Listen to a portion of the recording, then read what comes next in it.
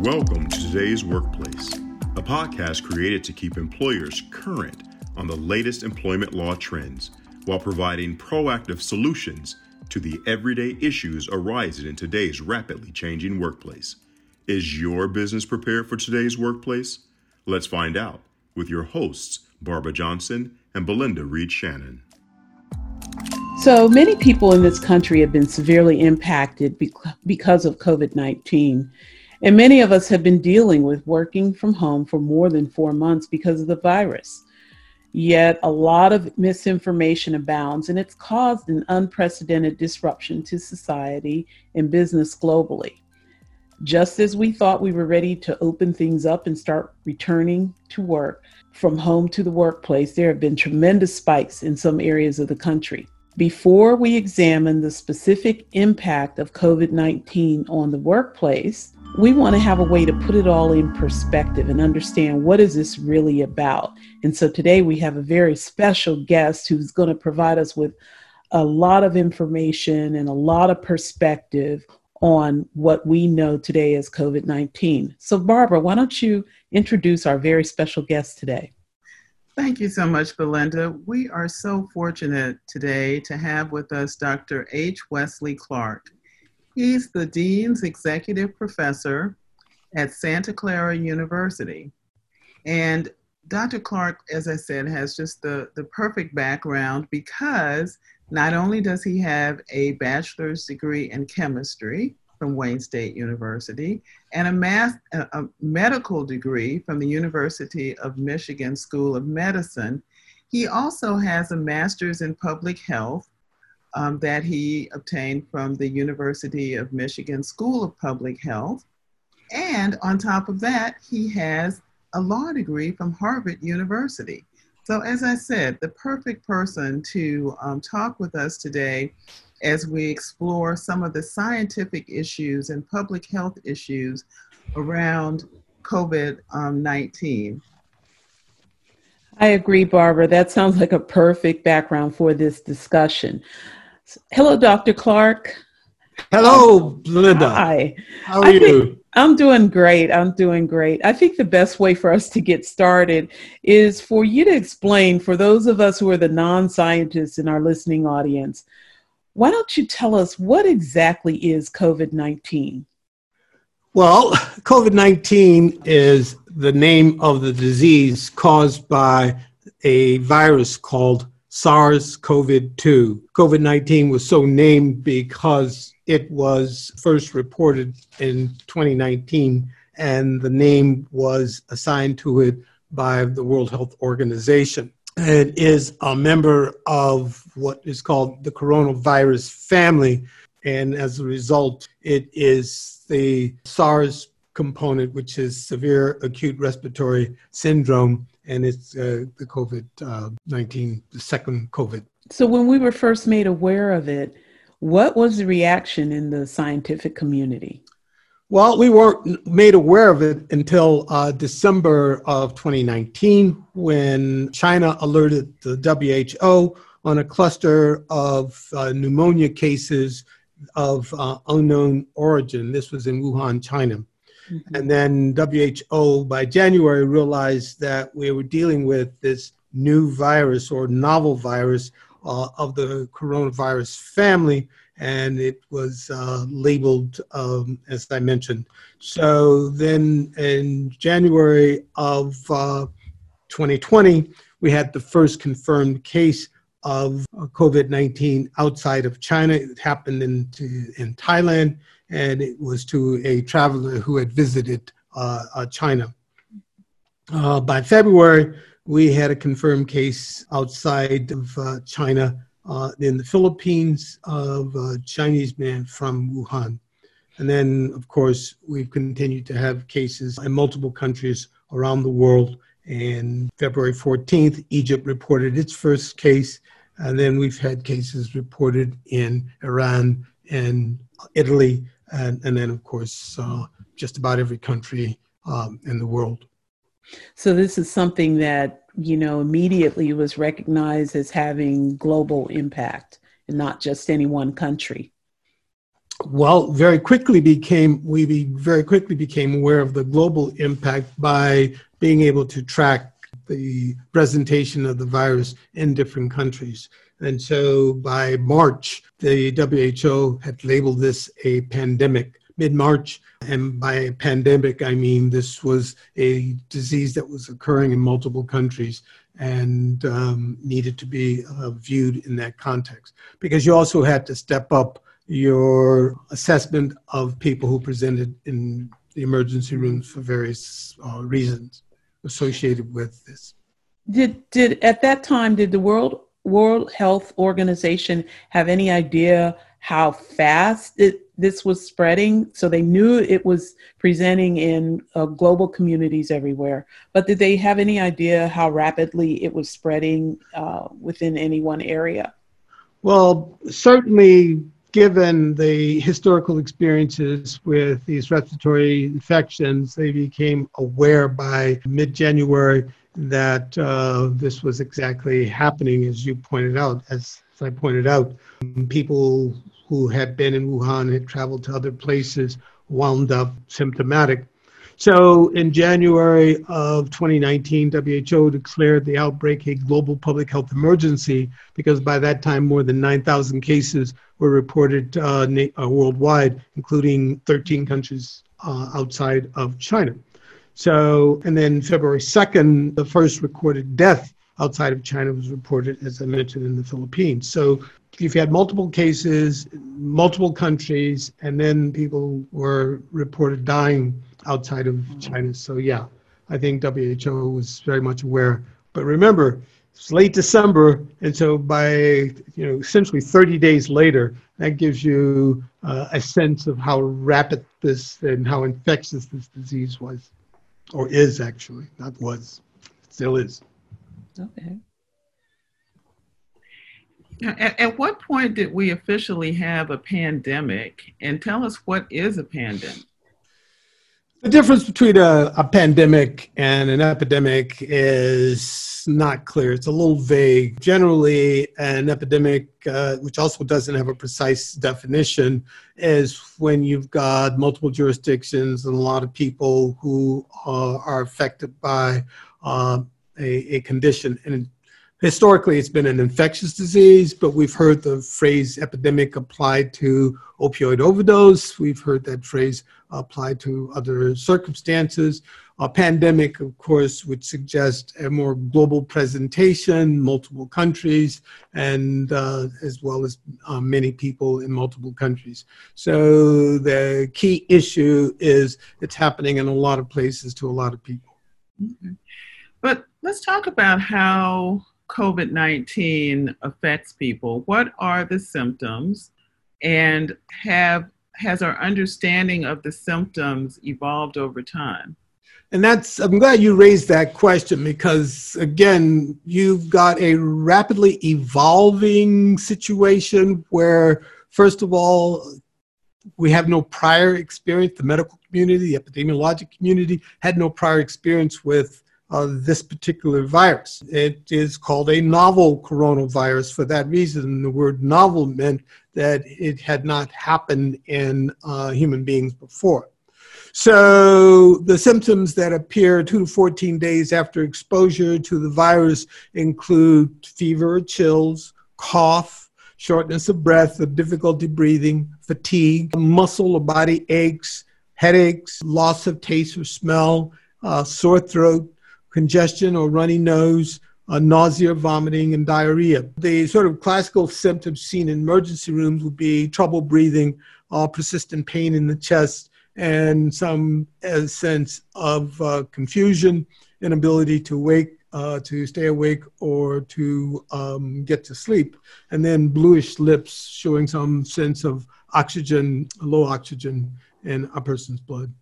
And what is the progression of the disease? I mean, we know that it's a disease that actually can kill you, but how does it progress? Well, again, most people just have the symptoms that I talked about in terms of the fever, the headache, the shortness of breath, and they get better.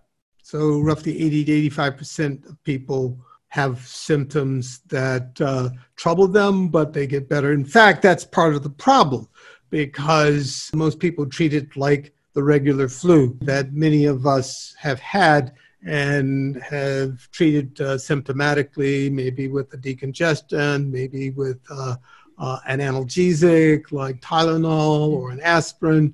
But as it progresses, you start getting the increased difficulty with breathing. And as I mentioned, sort of physical signs like blue lips, until you wind up going to the emergency room because you can't breathe. And then it either gets better or worse, but mostly the respiratory problems. Now, the disease can manifest itself in a minority of people and a full range of things, because it can affect multiple organ systems. And that's something that we have to keep in mind. It isn't just the pulmonary issues, that you can have multiple organ systems involved, your heart, as well as your lung and other organs. So when you ask how about the disease progression, you want to look at the full range of the clinical presentation. I was just going to ask, so once we identify this as being a pandemic, tell us a little bit more about how the Centers for Disease Control here in the United States and the World Health Organization, how did they respond, start working together, and start really defining how we should, as a society, respond? Historically, the CDC has worked with WHO, and in fact, CDC often shared staff people with WHO. And in the past, the United States had an office in China that would have recorded these kinds of things, but apparently that was changed for reasons that are not clear to me. But as a result, there was a little delay. So nevertheless, WHO did report to the federal government through the CDC. The CDC is tasked with being the recipient of this kind of information, and it works with the respective states in the United States. So as well, because each state has its own health department. We don't have a federal system of public health per se. Each state government is responsible for public health within that jurisdiction. So you have slightly different approaches to public health in each state. Nevertheless, CDC does use its platform to coordinate information with health officials in both states and counties. Remember, in some jurisdictions, counties play a major role in terms of deciding what goes on in public health. Depends on how large that particular county is. County health departments and state health departments all work closely with the CDC to make sure that adequate information is available, and that something that's happening in New York that might harbinger something that's going to happen in California, that information is shared. And you need a central clearinghouse for that information. Remember, in the modern environment, people travel all the time, airplanes that go moving back and forth. So when you're dealing with an infectious disease, you're dealing with the disease that moves across boundaries. And so while we don't have a regulatory central authority at the federal level, because public health is a state-based responsibility, we do have the federal government sharing information, coordinating information, and making sure that information is readily available to state authorities and to county authorities. And that is a role that the CDC has. CDC also works at the federal level with the Food and Drug Administration, particularly when you're dealing with things like vaccines or diagnostic tests that have to be developed. So in the case of SARS-CoV-2, we needed to have a diagnostic test. So by mid-February, there were insufficient diagnostic tests available. The CDC did have an effort to develop diagnostic tests, and that apparently was a little slow because it has its own laboratories and working with the FDA.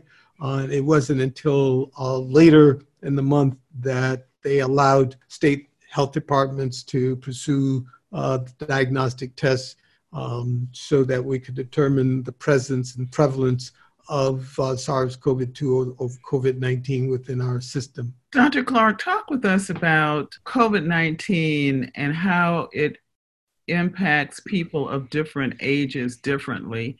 There seems to be a lot of confusion about that out there.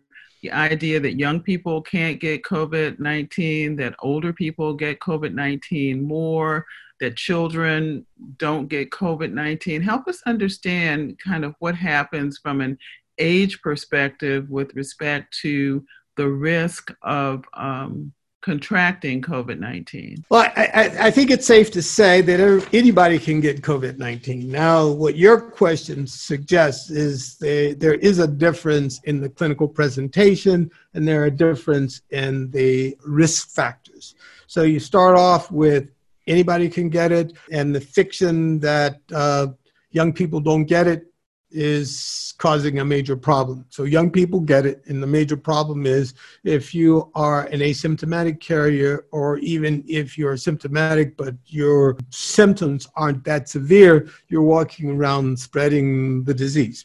And that's a problem. People who are immunocompromised, which tend to be older people, in some cases people with other medical conditions like diabetes, or cancer, or hypertension, etc. What you wind up with is anybody along the age spectrum. So we have the most severe impact is with those who are very old, and then it goes from very old on the way down to very young. So children can get it.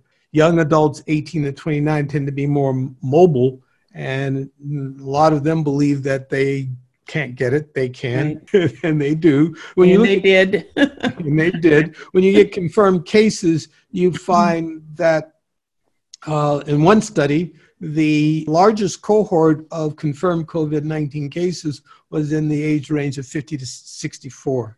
So they had at the time, they had over 484,000. But the next largest cohort was in the 18 to 29. They had 339,000. So there were fewer cases in the older population, in part because there was people started to isolate. But the death rate for people who are older, if you're greater than if you're 85 or older, the death rate is something like 300 per 1,000 cases, versus if you're 18 to 29, the death rate is like 1.1 deaths per 1,000 cases, which points out that anybody can get it, anybody can get sick, but older people tend to get sicker. Now, the notion of the asymptomatic carrier is that these young people, who are often dependent on older people for resources, may wind up, shall we say, compromising the health of those older people. They can't work, and therefore they can't get support. Yeah. So you talked about, anybody can get it from an age standpoint, but at this point, 5-6 months into dealing with this COVID-19, at least in the United States, we're seeing trends where certain racial or ethnic demographics are being impacted greater than other communities. And can you just, before we move from this topic, can you just share a little bit about why that is? Well, we have to keep anybody can catch it with a severe acute respiratory syndrome. So that means the next question is not only which age group, but the kinds of physical sensitivities you have. So if you've got a situation where people are living more closely together, you've got a situation where people's health is not as good as other people, then what we've wound up having is African Americans and Hispanics, as well as I've mentioned senior citizens, have a disproportionate impact. You also have the issue of nutrition, food deserts. So you've got these systemic inequities in our economy. Mm-hmm. Then finally, if you're living in tenement houses or close proximity, then you're more likely to get it. And then you've got people in the criminal justice system, which are disproportionately Hispanic and African American in terms of dormitory facilities within the penal system, so they can get it. So we do have some structural inequities in our economy and in our society, mm-hmm. which then leaves people of color, poor people, at greater risk. I see. Thank you. So how do we stop or slow down the spread of the disease? And it's interesting as I think about it, back in March, where everybody kind of turned on a dime and people started working from home, I personally had this view, okay, we'll be here for a little bit, and then by June, July, everything's good and we're all going to be back out there. And we've heard a lot about flattening the curve. So help us understand, first of all, what flattening the curve means. And then secondly, what we're seeing in terms of our ability to stop or slow down the progression of this disease. Well, the whole notion of flattening the curve is the notion that was developed from the experiences of 1918 from the Spanish flu, which was also a worldwide pandemic. You get the healthcare system gets overwhelmed by presentations. People get sick. That minority of people who really get sick, they show up in the emergency room. They require additional resources.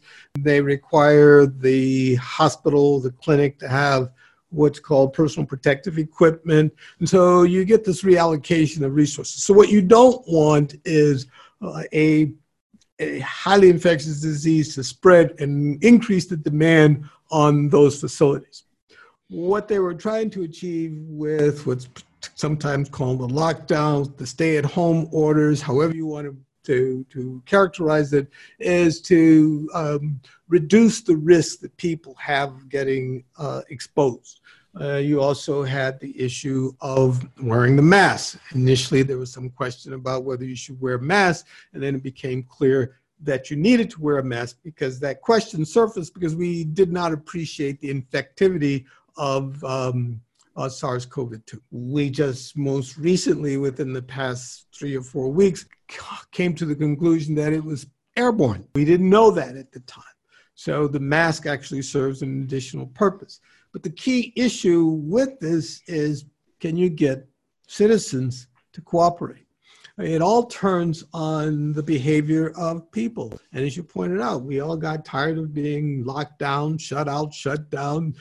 They closed down our restaurants and we all wanted to go out and have a good meal. They closed down the bars and we wanted to go out and have a drink. They closed down parks and we wanted to play baseball or soccer or football or tennis. They just totally shut down the ability to socialize with anybody outside of your immediate family. Indeed. And having done so, we sort of hemmed and hawed. Then it became political. But the undercurrents were, we needed people to come to grips with the fact that we needed to change our behavior. That an infectious disease that causes for a minority of people some fairly profound conditions can be devastating to the community. And so after 2 months, the politicians relented, and hence we had the relaxation of these rules.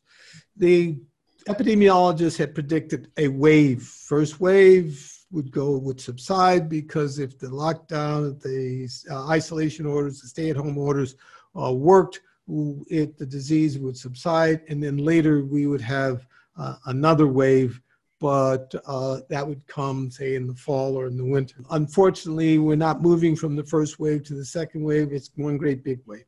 So because people started showing up, they made political statements, they had protests.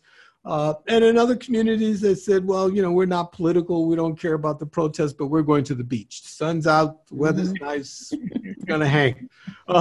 And so you had combinations of protests. Then we had other protests happening because of social discord in our community. So want to go back to work. I'm tired of being at home. It's the political agenda, or I want to go swimming. We've found any number of reasons to go back to the status quo ante, and that meant the disease was spread. So some jurisdictions said you had to wear a mask, other jurisdictions said you didn't.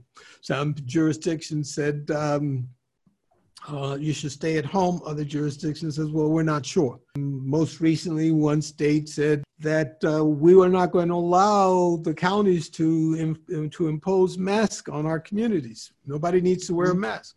Well, it's an infectious disease that's spread by people talking to each other and spitting when they talk, or breathing when they talk, or sneezing, or coughing. So, I don't know if those of you who are older will remember the Peanuts cartoon, a kid called Pigpen. He had this cloud around this swirl of dust and debris. Well, you should think of COVID as the same thing. When you walk into a room, you've got this little aura of infectious materials around you, and the mask keeps that contained. You don't. The mask helps you keep your germs to yourself. And yes, and it keeps you from being exposed to other people's germs. So you keep yours to yourself, and you're not exposed to other people's germs. So it's a twofer. Your stuff stays with you, other people's stuff stays with them, and so you are not exposed. And that is a very important thing. But if the attitude is I can't touch it, I can't smell it, I can't see it, it's not there, then you're unwilling to do that. You don't want to wear a mask. You want to hang. You just don't understand the importance of social distancing. Some places, like some of the big box stores, had things lined in supermarkets marked off 6 feet. People would just ignore the 6 feet. Yeah, they had little things on the floor. This is 6 feet from that. So back up. Back up. So the issue is, if we can't influence and convince people that part of dealing with this condition is personal responsibility, then we're going to have the ongoing problems. And we've seen that in jurisdictions that previously relaxed their rules. And then suddenly saw this uptick in people showing up in the emergency room and in the hospitals. The ones who showed up, of course, were sicker, and they required resources to be allocated. So you now have hospitals in states that did not have the same level of problems overwhelmed. So key thing is we need everyone to own this as part of our obligations in our society, that wearing a mask is an inconvenience, but being deathly ill is more inconvenient. So I heard you say wearing a mask, social distancing, step back, sometimes staying at home. Any other ways we can, or that we need to stop the spread of the disease? Well, we should, of course, wash our hands. I don't want to forget the 20-second washing hands. So people have developed all sorts of timing things. Wash your hands for 20 seconds at least. Wash both the front, the back. Wash it between your fingers and your fingernails. Again, an inconvenience, but if you've ever been severely ill from anything, that inconvenience is overshadowed by the price you pay from being severely ill.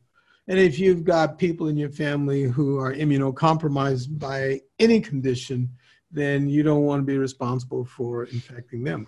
And we've also got some young people who are discovering, much to their chagrin and dismay, that they themselves were immunocompromised.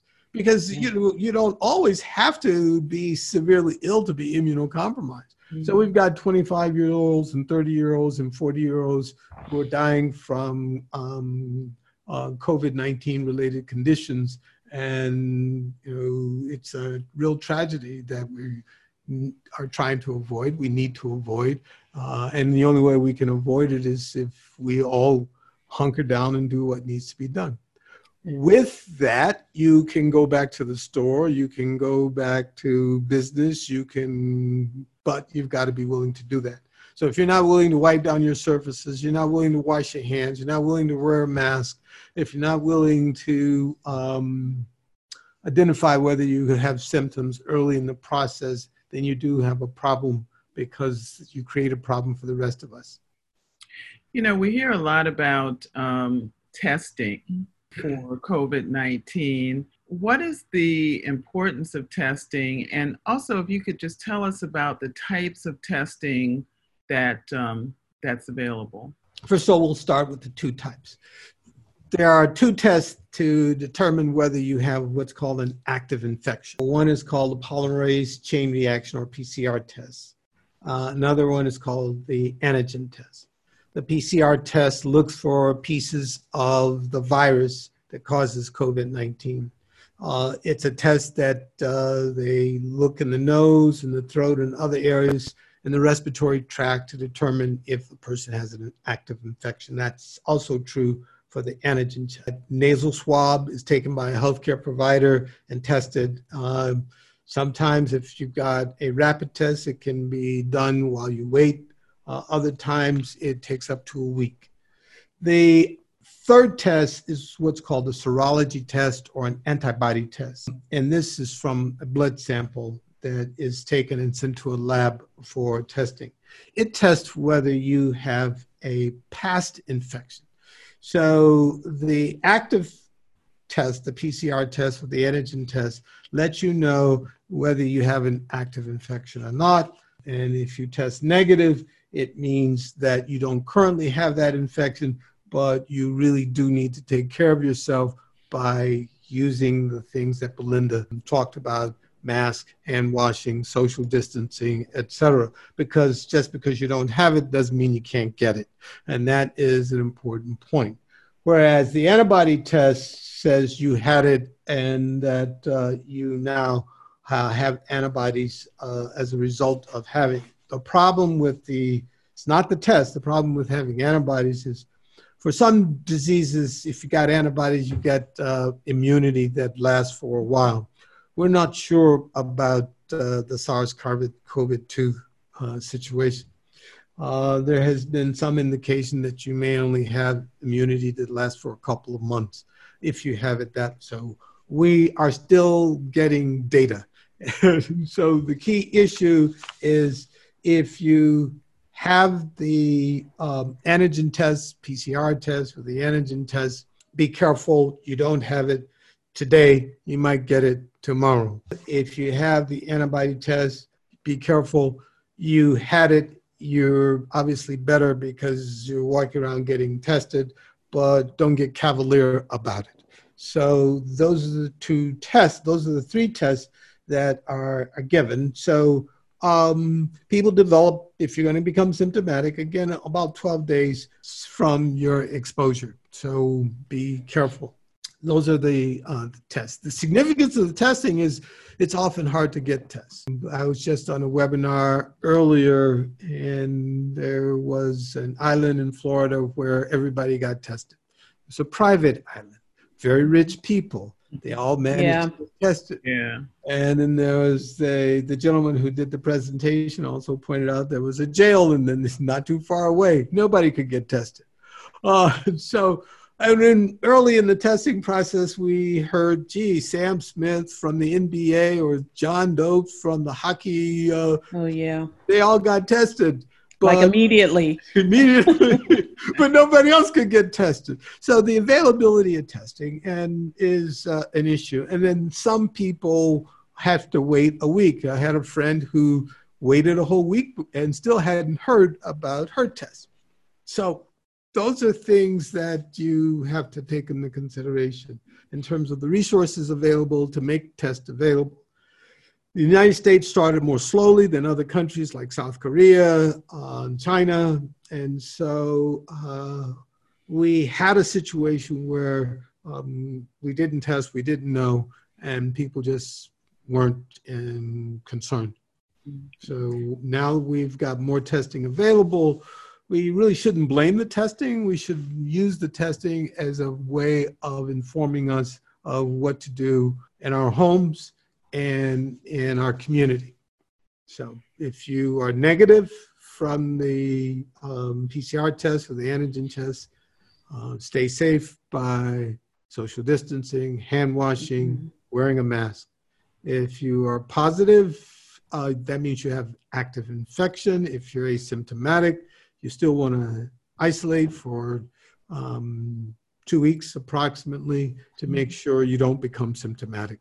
If you're an asymptomatic carrier, even though you don't become symptomatic, that same 2 weeks applies because it means that you want to avoid exposing other people, young people, older people, with your condition. It has had substantial impact. People can't go to weddings, people can't go to funerals. So people are being inventive, Zoom weddings, Zoom funerals, or postponed graduation ceremonies. People are figuring it out. And other people are saying, what me worry, and they go party. There was a case where some young people were having, shall we say, exposure parties. Let's have a COVID-19 party and see who gets the infection first. It was fairly daring. Yeah. So let's take a step back and look at this. So we've got this infectious disease. We've got evidence that it's spreading very quickly and that it's presenting itself globally. It has, in effect, shut down economies across the world. Businesses can't operate. Schools can't operate. We're being told how you can stop it from spreading. We're also being told that there is some form of testing and they're trying to find, I guess, a cure for it. So how long does this last? What should we expect moving forward? And just as a country, the U.S., are we winning the war against this virus, or are we losing? Fortunately, you get a jurisdiction by jurisdiction response. So some states are doing very well. Other states are not doing so well. Some states, people are cooperating, and that's why they're doing well. Other states, people are saying, I'm tired of all of this social isolation and not being able to go to the bar and not being able to party, so you're not getting that cooperation. So as you pointed out earlier, some states like Texas and Arizona and Florida seem to be moving in the right direction, and then boom, the parties started to happen. So people value the economy over their public health, and we recognize that there is this balancing act that you have to do. But the balancing act, the economy is preserved by people cooperating. If people are not going to cooperate, so the only way I can go to a bar is to expose myself to everybody else, then that's a problem. The only way I can go to a restaurant is to expose myself to everybody else, that's a problem.